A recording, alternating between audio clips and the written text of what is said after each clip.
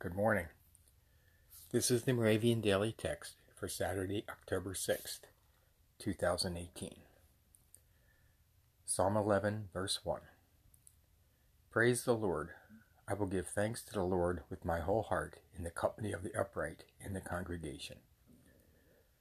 The teaching text for today is Colossians chapter 3, verse 16. Teach and admonish one another in all wisdom, and with gratitude in your hearts, sing psalms, hymns, and spiritual songs to God. Let us pray. Almighty Creator, we rejoice and praise you. In your great mercy, you have called us to be your children and granted us salvation through grace. We proclaim your glory. Amen.